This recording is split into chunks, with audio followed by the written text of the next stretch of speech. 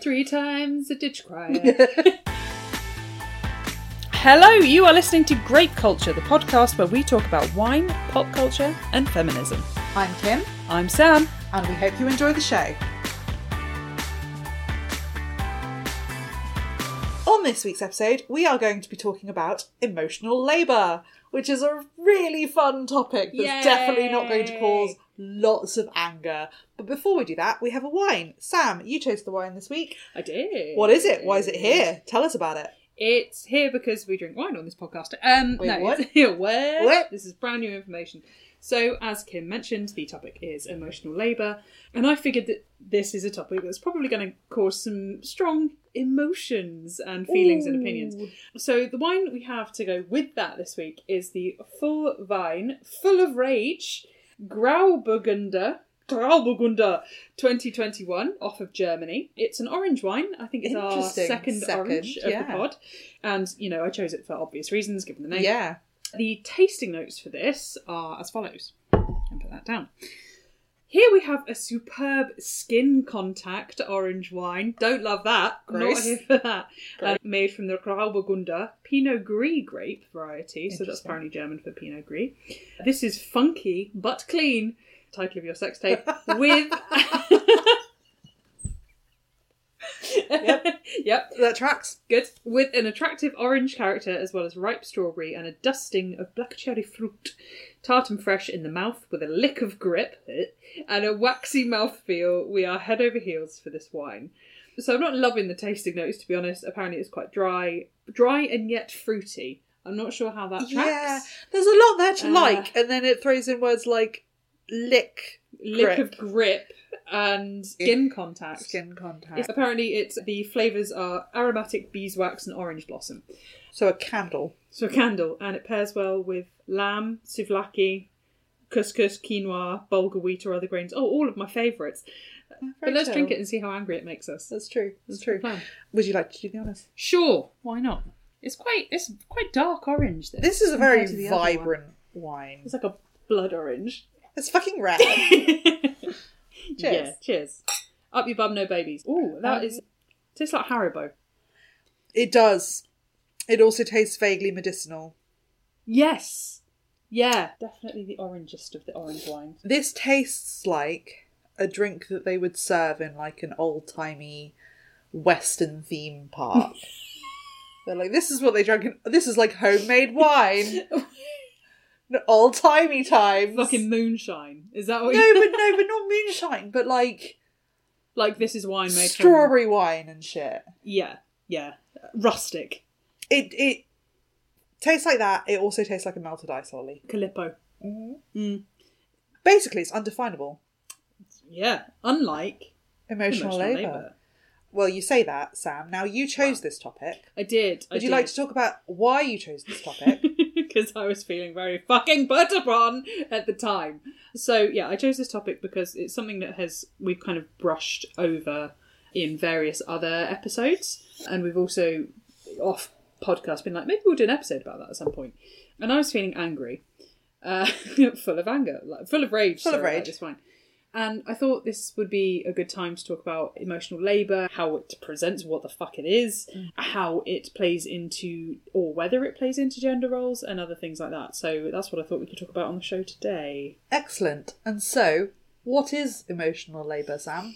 What is it? Emotional labour, to me, is the taking on of other people's emotional well-being in a certain situation. So the definition, when I looked it up, is very kind of workplace focused. It's all about roles in which you have to present or create a certain emotional atmosphere in order to make people feel a certain way.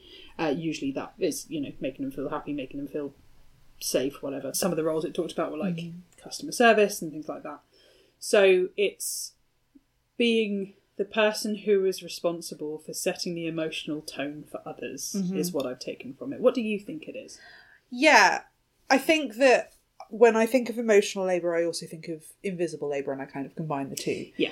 Which there is the emotional labour, like you say, the regulating of your emotion and taking on the thinking about the feelings in the room or the feelings in a scenario and and taking on other people's emotions as part of your decision-making process or part of your... I think that there is also, when I talk about the invisible labour, it's a lot of like what we talked about with The Change by Bridget Christie. The thought process, again, it's all about doing the work behind the scenes, the thought processes and the thinking behind the scenes that makes something get done. Yeah. So it's not the act of doing, it's all the planning and all the thinking and all the preempting before the doing. Yeah. So it's, for me, emotional labour and invisible labour are not synonymous but very closely linked. There's a Venn diagram. And that it's about kind of, okay, well, someone's made a decision. For example, let's have a meeting on a Friday, and you're the one thinking, okay, well, Susan doesn't work on Fridays, so is she going to feel left out?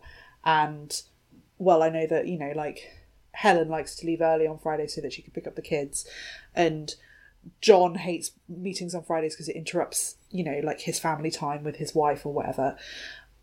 And so on and so forth, and thinking about all of that, and then being like, this is how we make this happen, kind of beating them to that punches. Or in a less workplace environment, it's I want to have, like, we want to have a family dinner with all the family, but who's not going to sit next to who, and what do we have to plan for, and who doesn't like this kind of wine, and who doesn't like this kind of meal, and who has to be invited first, because they might get pissy if they found out they were invited second.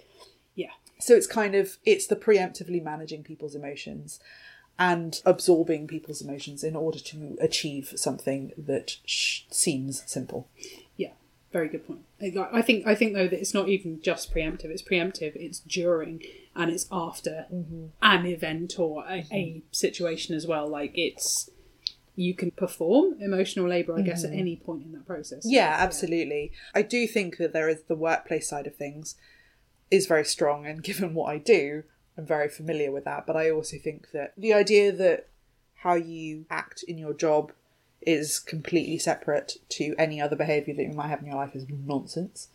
So I do think that it's applicable in other stages of life. It's just that we give it a different term, and that's where you get, like, invisible labour. Yeah, very fair point. And invisible labour tends to kind of cross over also into the manual, quote-unquote, labour as well. So they are different, but they share similarities. Yeah. And I think it's interesting because I think that both have, like, gender attributions towards them, but I think invisible labour tends to be very much prescribed to a heteronormative monogamous relationship. So usually we're thinking married couples, and normally it's the woman performing that invisible labour. Not always, and not 100%, but that's definitely how it's presented and how it's sold to us, as it were. And that is the way we looked at it in the episode on The Change as well. And likewise, emotional labour does tend to have that binary of it being women in a workplace who are performing most of that emotional labour, although I don't think that that's strictly true, and obviously we try to take into account more than just the gender binary here, but generally speaking, that's how the term has been coined and how it has been explored. So why do you think it is stringent definitions of the term, why do you think it's tied to workplace and professional labour rather than necessarily recognising the domestic, personal, social side of it? Yeah. I think, for one part, a lot more studies and a lot more history have been done on, like, workplace behaviours than social behaviours, and social behaviours are less controlled. The history of industry and the workplace, while not completely homogenous, has followed a more traditional pattern, or followed, like, most industries have followed a similar pattern for the last couple of 100 years, certainly in the Western world. And even beyond that, in that you would have a boss, an employee, meetings, or processes that need to be followed, or decisions that need to be made, and products being made, and stuff like that. Whereas whatever form that looks in, and however that might have changed, and certainly has changed massively in the last 30 years, but even, in the last 3 years. But whereas social, the exploration of social studies and stuff is so broad, and what social means, it's a lot harder to do, basically, because one person's social activity is not going to be the same as the next person's. So that's one reason why I think it's mostly done in work. I also think that most of these, the term has been coined, I think, in the late 20th century, early 21st century.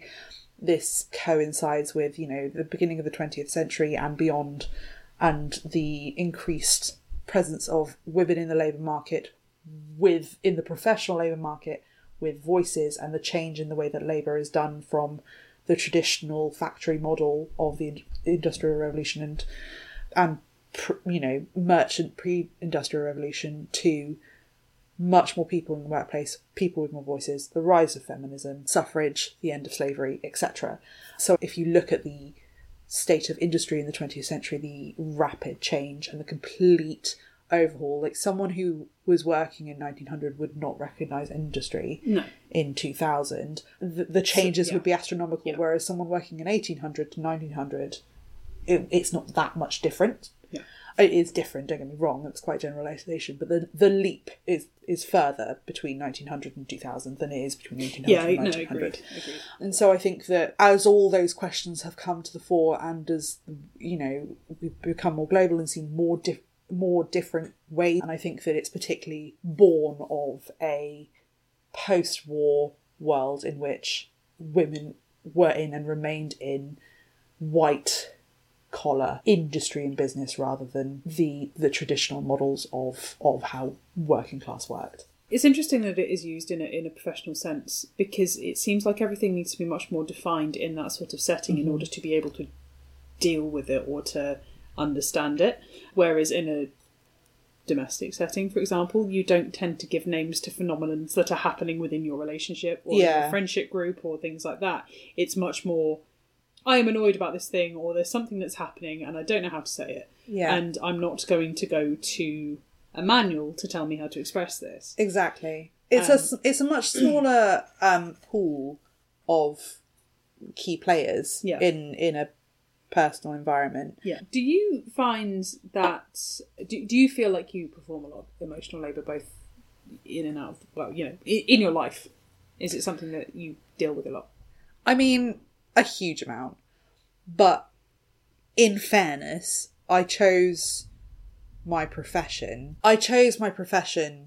And the way that I do my profession because I care about people's emotions and want to help make things feel good for people, and like to make people feel good, and like to make working environments be a pleasant place to be. So at work, I have a huge amount of emotional labour. And then in my personal life, again, I'm an anxious person. I'm a person who also really enjoys planning things and stuff. But it's a double-edged sword of, you're good at something, you like doing something, people expect you to do it. And then it becomes like, why haven't you done it? Yeah. And that is definitely prevalent. And I also think managing relationships as a sensitive person in family and friendships, I don't think people realise how much they put on certain people to do that. So I think I have a huge amount, some of it chosen, some of it not. What about you? I mean, it's part of the reason that we're talking about it on the podcast today is because I was like, I'm very angry about having to be the person who does and thinks about all the things. Yeah, I think it's a strange self-fulfilling prophecy almost, where you want people to feel better, so you try to make them feel better, so they expect you to then make the decisions that do the thing, and then you end up doing it all the time, and then you end up feeling like an empty sock. But yeah, no, I definitely feel it. Less so professionally these days, but again, new job. Definitely feel it in a family setting.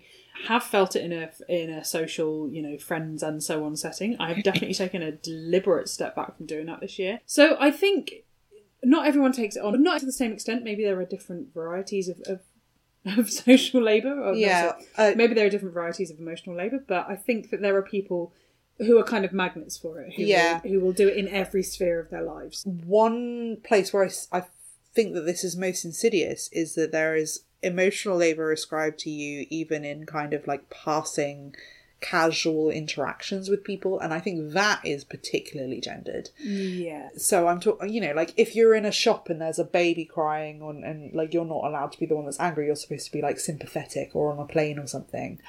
Or like you're the one that has to be nice to the not that I wouldn't be nice to a waitress, but you're the one that has to be nice to the waitress, or you're the one that has to be like patient in the queue, or you're the one that has to help solve the problem or react to an emergency in a room or anything like that. But that kind of thing is so expected, and you feel like to be a good person in society you're required to do it.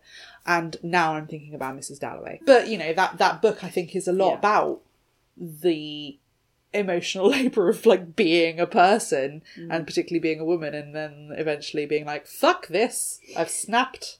See, this is interesting because it's about to talk about the flip side of that, which is, so you say about, you know, as a woman you feel, or there is an expectation that female people to be the conciliatory voice, to be the peacemaker, to be the person considering everyone else's feelings. There's a flip side to that, which is the Karen. And the Karen is, as a term, is last sort of 5-6 years, I reckon, which is this rude, bossy, usually middle-aged / older woman who is concerned with herself. Entitled. That's the great word for it. And I think trying to strike a balance between the two things is really hard. How can you be assertive without being a dick? And B, you know, I was going to say, what is the need for balance? The balance is don't be rude. Do you think that there is a reaction of like, if a woman refuses to do that or refuses to make way for someone else's emotions, then the Karen response kicks in? Do you think that's... Yeah, I mean, it's basically the same thing as if you say no, then you're a prude. If you say yes, you're a slut. It's the same kind of thing. You can't fucking win. Yeah. If you say, like, if you don't care or if you're annoyed, you're a Karen. And if you do, you're a then doormat. you're a doormat. Yeah. I thought that you were going to say that the flip side of how male presenting people might carry emotional labour in society, and I think that this is something that I have thought about, because if you are a good and aware ally and male, if you're a decent person, male presenting person in society, you come with an awareness that your very presence strikes fear into people in certain situations, like walking behind someone in the dark. Right, I see. And you're carrying the emotional labour of how to make myself feel like less of a threat because some other twat is a dickhead. And you're compensating for their dickheadery. Yeah, exactly. Yeah. And so you are carrying that. And there are other situations, but that's the most common one that I experience. But there are a lot of other examples of, you know, the emotional labour of if we're talking about needing to be the peacemaker and the feeling that they need to be standing up for someone, being brave, being the hero, defending people. And I've experienced that. And we're not even touching on race. And, you know, the list goes on and on and on and on and on. Yeah. And I just kind of wanted to acknowledge that there are so many ways that we carry emotional labour. And I specifically refer to comments about race, which I won't go into because it's not an experience that I've lived, so I can't speak to it. But I recognise that it exists. But we do appreciate that absolutely this is it. What the experiences we have are not universal. Mm-hmm. Yeah, completely agree. And there's so many ways that it can impact your life without even really realising until you start thinking about it. Yeah. And yeah, it's so interesting that the moment where you start realising that you're doing it and then you start trying to break away from it. I sent you a reel which was when a people pleaser starts setting boundaries, and it's like, I totally love to do that, but I don't want to. And yeah, I find that it's an interesting exploration. Yeah, the realization of when you're doing it, and actually the moment where you start kind of recognizing those behaviors and stuff can be quite alarming and quite surprising when you start to recognize it everywhere. And I think that's one of the more interesting conversations. Mm-hmm. And maybe we should be expanding the definition of emotional labor to be more than workplace, because I think that, or encouraging that definition, because I think that it is in so many places, and probably loads of people are in therapy trying to figure out how to do that. Yeah. And how to get over it. But they haven't put a label on it, and maybe putting a label on it helps. Absolutely. It's the same thing that burnout is only recognised within the professional sphere, when burnout can refer to any area of your life if you actually think about it. That's so true. Yeah, and where do you get a burnout from? Sometimes emotional labour. So true. So we're going to have a break. This is some heavy shit, so we're going to have a small break. We'll be back after the break to talk some more about emotional labour. Do refill your glasses, because we certainly will be.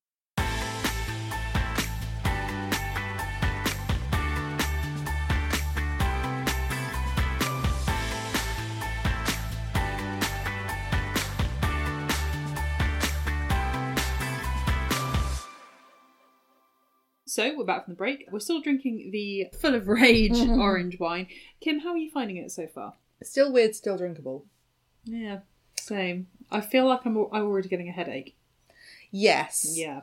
I think because I know it's orange wine, but it's like, orange wine is like white wine rosé adjacent, and it feels really drinkable. It doesn't feel very alcoholic, and it feels kind of like squashy. Yeah. Just with like a weird, slightly bitter aftertaste at times. Slightly Aperol spritzy. Yeah, that's exactly it. Which means that it's really easy to drink, but I'm not necessarily enjoying it. Yeah, fair enough.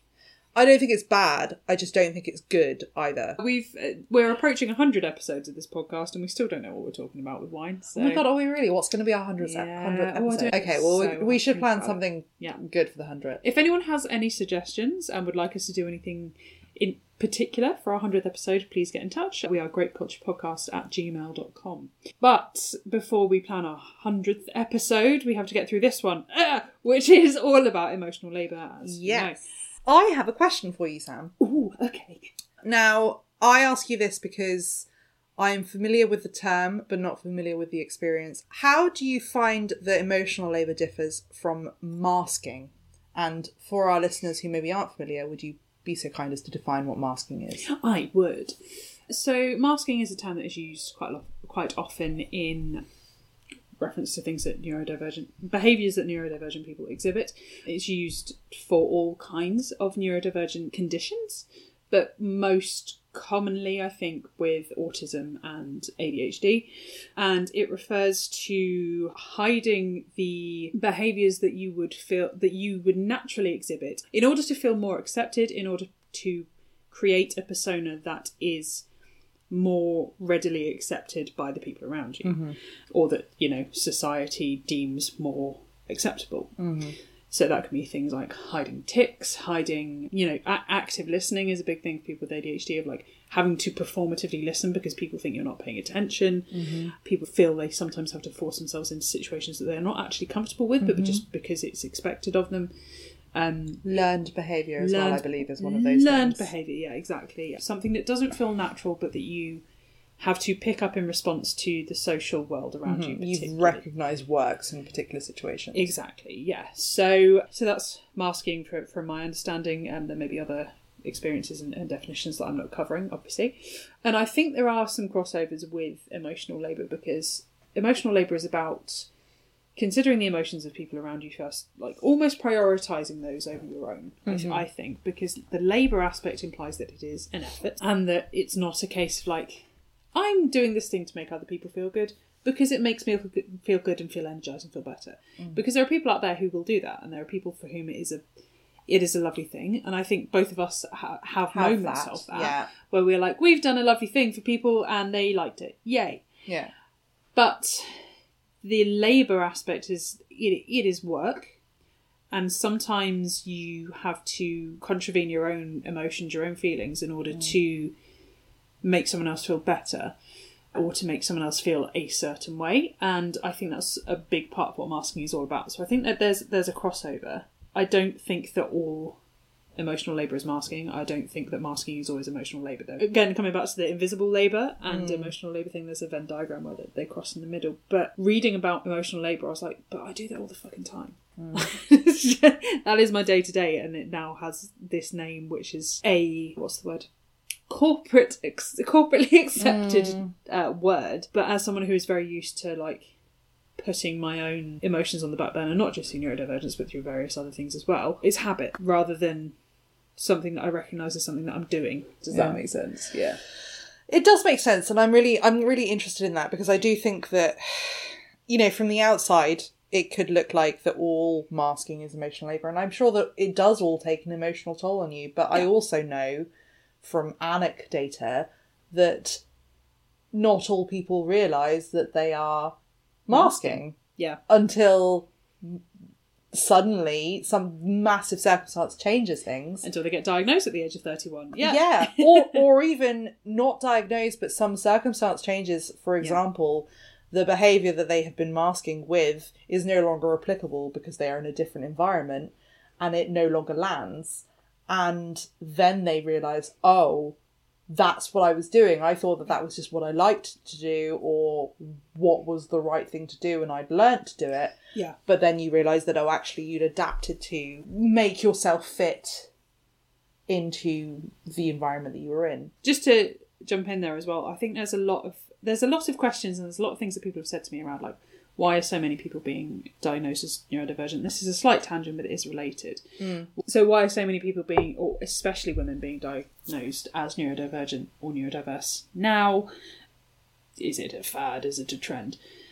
And I think a lot of it comes down to lockdown, where people who are so used to this kind of emotional labour, masking being, let's say, a form of that, being used to being in an office or in a work environment 5 days a week, whatever, this is just this is how they respond, this is what they felt was their natural state, possibly. And then you get put into a lockdown situation where you are not being confronted with people, where you're in your own space. You don't have to, yes, you have calls and whatever, but you don't have to perform in the same way. And you realise that there's a disconnect. And I think there's a lot to be said for the effects of lockdown making people confront things that they possibly didn't confront before. And I think that's a big part of why people are being diagnosed so much now, because they know so much more about what is comfortable as a reaction and what is performative. And I think emotional labour is also part of that. Like, the reason that it's becoming more and more of a phrase that is recognised now, or that people understand, is because it feels much harder now that we've had this almost factory reset of like 2 years of lockdown. That's such an interesting way to put it, factory reset. Yeah. That's so interesting. And I think that, like, on top of that, again, this is just from anecdotal, not from my personal lived experience, but there's two sides to that. Where it's not a factory reset, it's almost like an operating system upgrade where you suddenly have to learn a bunch of new things and new ways of doing stuff, and it almost sets you back and you're like, why am I struggling now? Yeah. That's another reason why not just women, but a lot of women have suddenly identified that they may have been masking because it was a learned behaviour. But also, predating lockdown, a reason why I think that both of these things are true, that this increase of, particularly, I think, women or female presenting people who have been treated as women in their childhood being diagnosed, is that it's the increase in awareness of how the diagnosis differs between genders, because there's been more exploration of different genders, but also the allowing for people to step out, to colour outside the lines, essentially, means that where previously you thought you were just a nice little girl, now you know that you were performing a behaviour in order to be accepted by your family in a chaotic environment that for you felt overstimulating. And I say you in this situation because I'm looking into your eyes, but also I know that But I also know that this is true elsewhere. And when I say I know this is true elsewhere, I don't know this for certain by my own lived experience, but I read a shit ton. And I care about these things in the people and the professional environment, both the people environment, just because I care about people and I am interested in the world and I like to understand other things, but also my professional environment. Neurodiversity in the workplace is a huge thing at the moment, but it's also a very important thing to me as part of my well-being. But it's interesting what you said about, like, the little girls who've had to mask this, because I was having a conversation with a teacher friend of mine not that long ago, and he said something about how boys are fucking dicks, like, essentially. He teaches primary school and was like, they're exhausting, they're a lot, they play up all the time. And then he's like, I went to the girls' school, which was, twinned with the boys' school. He's like, they were so calm, they were so nice. And then I said to him, it's like, are they calm, or have they been told that they have to be calm? Have they learnt this behaviour because they've been told it's more desirable in girls than in the boys? And he was like, shit, I don't know. Is this instilled in us from such a young age? Not just a behavioural thing, but the consideration for other people's feelings. Is that instilled in us from childhood? Yes, probably. Yeah. I think the full phrase goes something along the lines of boys will be boys but girls should be ladies, which makes me angry. And then of course you've got sugar and spice and all things nice. That's what little girls are made of. Get fucked. Absolutely get fucked. Just as I was saying that, I was watching my cat climb into your bag. And I was I genuinely left my bag open because I know she likes my bags. She really does love bags. Yeah. And specifically backpacks belonging to my female friends. I don't know. It's just a thing. Her face is in there. She's fully in there. Having a great time. Yeah. No emotional labour from her. No. She didn't give a shit. No. But yeah, we absolutely are conditioned from childhood as women to perform emotional labour or by association mask any neurodivergent tendencies. And it is absolutely true that there is a greater number of late in life diagnoses of women for autism, ADHD and other neuro conditions because of the fact that either it's overlooked because the males in the class or all the things were essentially stealing focus. Mm-hmm. It was understudied, underlooked at. We've talked before, we talked on the episode with Tiff from Crime and Dine and Trend Lightly about the way that diagnoses were made against the ideal of a man's body and therefore the different ways in which things affect women haven't been taken into consideration until like literally the last 10 years or something ridiculous like that. Yeah. So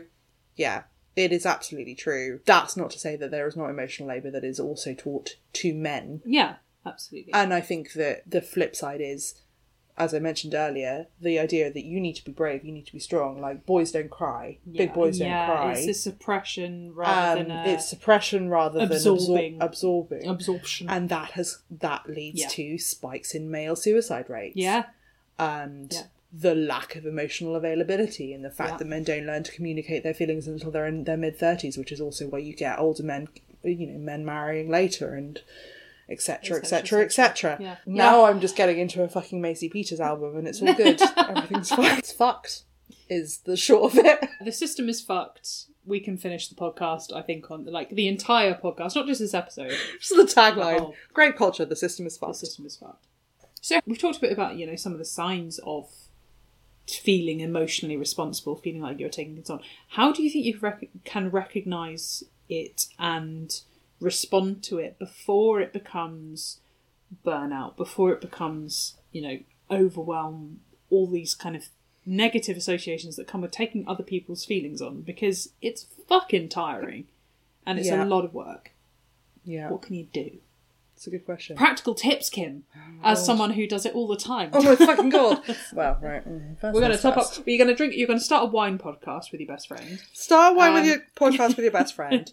Get shit-faced on a Wednesday night. Yeah. Big beats are the best. Get high all the time. Yeah. Yeah. Exactly. Nailed it. Self-awareness is not healing. However, being self-aware in these situations helps. Being able to identify your emotions versus other people's emotions and being able to recognise your emotions. So the first thing you need to do is have a good conversation with your inner self and make sure that you understand your own emotions and you understand. I think one of the things that's really helped me has been therapy, specifically cognitive behavioural therapy. Cock and ball torture, yeah. One of the best things that I've done for myself. But I think, for some people that looks different, and mindfulness gets a mindfulness like kind of gets a hippie rap. Gets a hippie rap, but it like mindfulness and self-awareness, they go hand in hand. It is acting on your awareness of self. It is being aware, but also taking that into consideration. It's not enough to just know why you're making the decision. You also have to then bring that to making the decision. Mm-hmm. And so I think there are many different ways that looks like. One of them is journaling, which I think helps a lot of people. Mm-hmm. One of them is simply, boundaries are huge and very difficult to make. But even setting little ones helps you set the bigger ones. And I think the simplest thing you can do is carve out time in your day to reflect on the decisions that you made in that day or the feelings that you were having and be like, how much of this is how I feel? Yeah. How much of this is what I've absorbed that day? And then take that learning into the next day and start to use that to set those boundaries. I think that's one of the best things that you can do. I also think from a professional standpoint, know what your fucking job description is. And if someone is asking you to do something outside of your job description and it's not you're not a manager and it's not in your remit, you still bring emotions to work. You also expect this of other people. So don't completely poo-poo it and don't completely write it off. Emotional labour can be a very valuable tool. And it can be a very rewarding experience.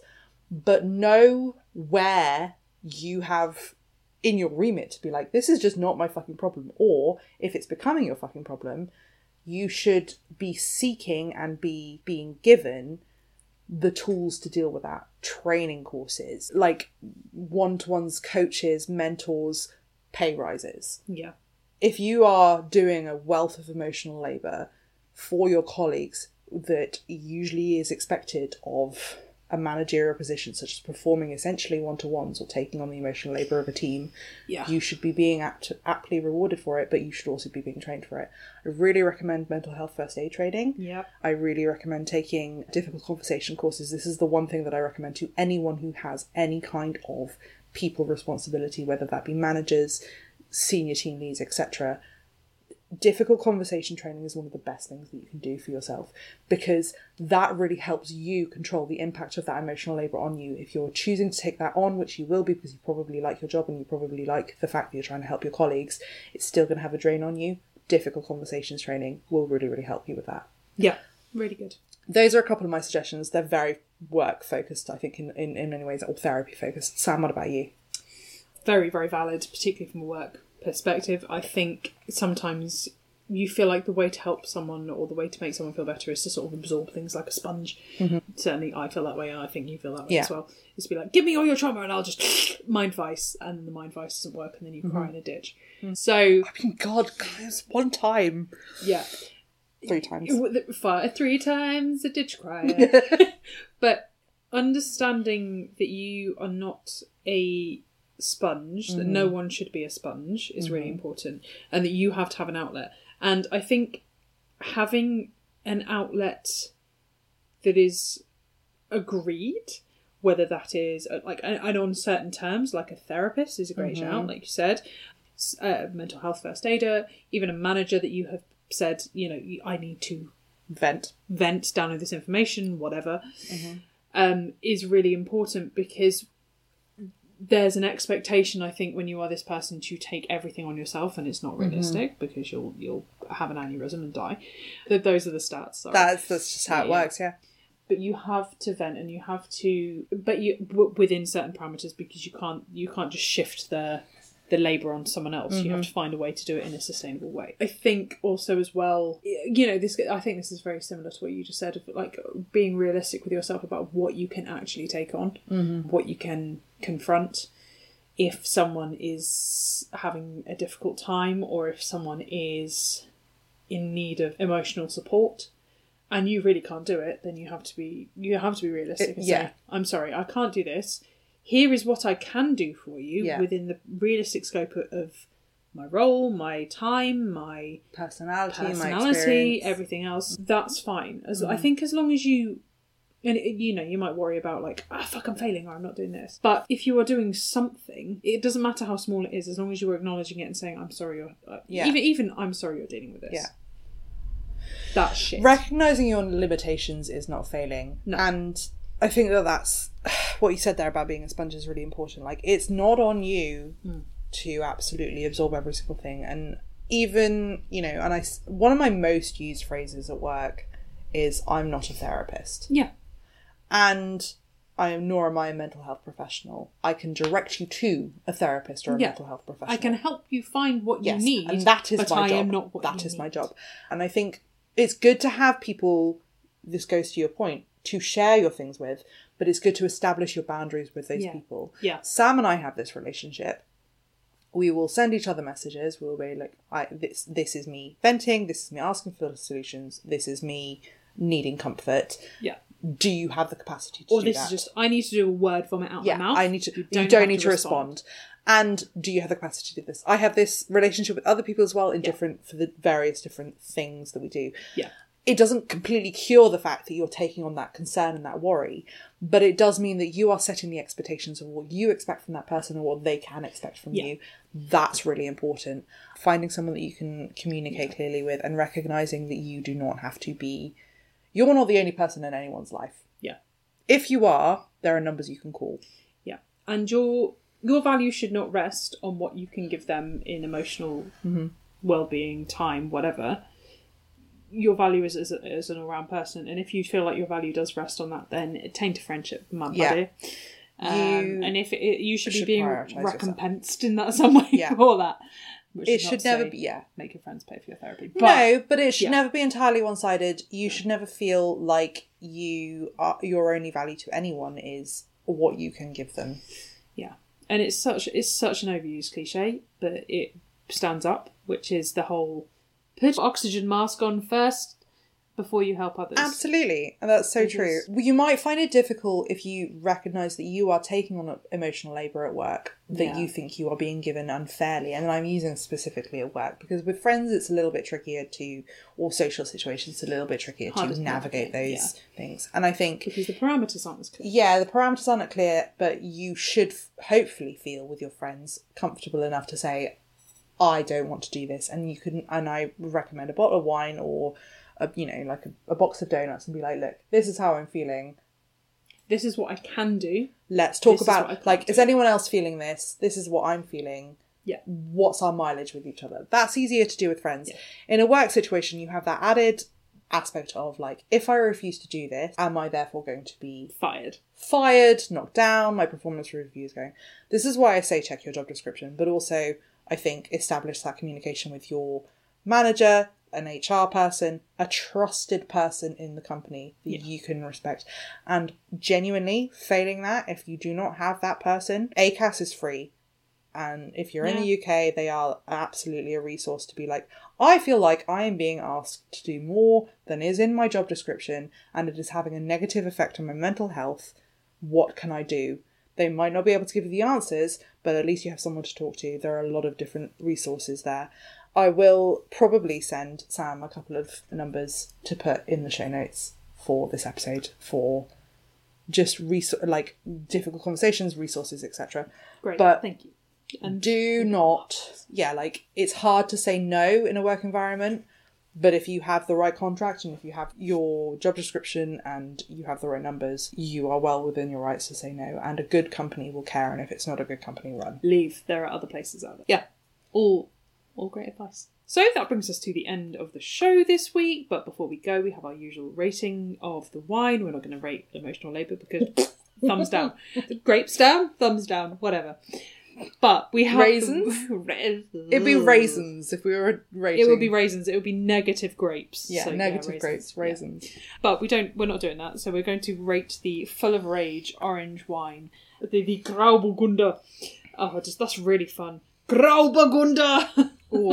Rolls off the tongue. Tongue. Got a butterfly on it. It's well pretty. Yep.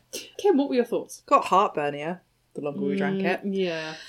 My thoughts are, I'm still really confused by this wine. It's tasty, but it has a bitter aftertaste. It's drinkable, but I didn't love it. It's not mouth coaty, but it's not... It's not sharp? Yeah, that's it. It's not mouth coaty, but it's not sharp.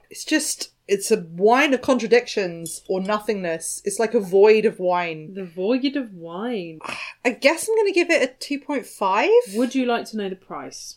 Yes. How much do you think? £26. 30. Oh, no. Does that affect your rating? That really does. Yeah, that's what I thought. I thought it might. I'm going to give it 2. Yeah. Kind of like how I feel about 2 great books, where it's like, well, I finished it, but I didn't enjoy it.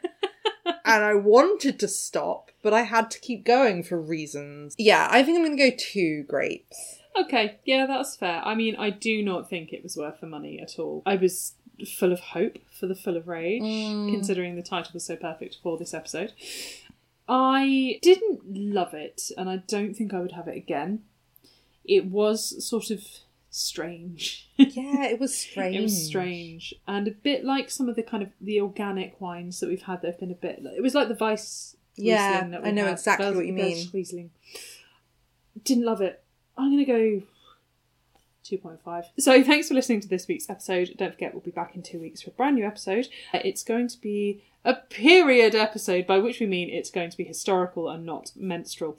So who knows? We haven't watched it yet. Could be both. So come back in 2 weeks' time for a brand new episode. In the meantime, check us out on social media. We are on Instagram, @Grape, on Twitter, possibly the other way around. I've had a bottle of wine and I can't remember. And we also have a website, which is grapeculturepodcast.co.uk, and you can get in touch with recommendations for our 100th episode coming up at grapeculturepodcast@gmail.com. Thanks for listening. We'll see you next time. Bye. Bye. Ooh, 100 episodes. That's so exciting.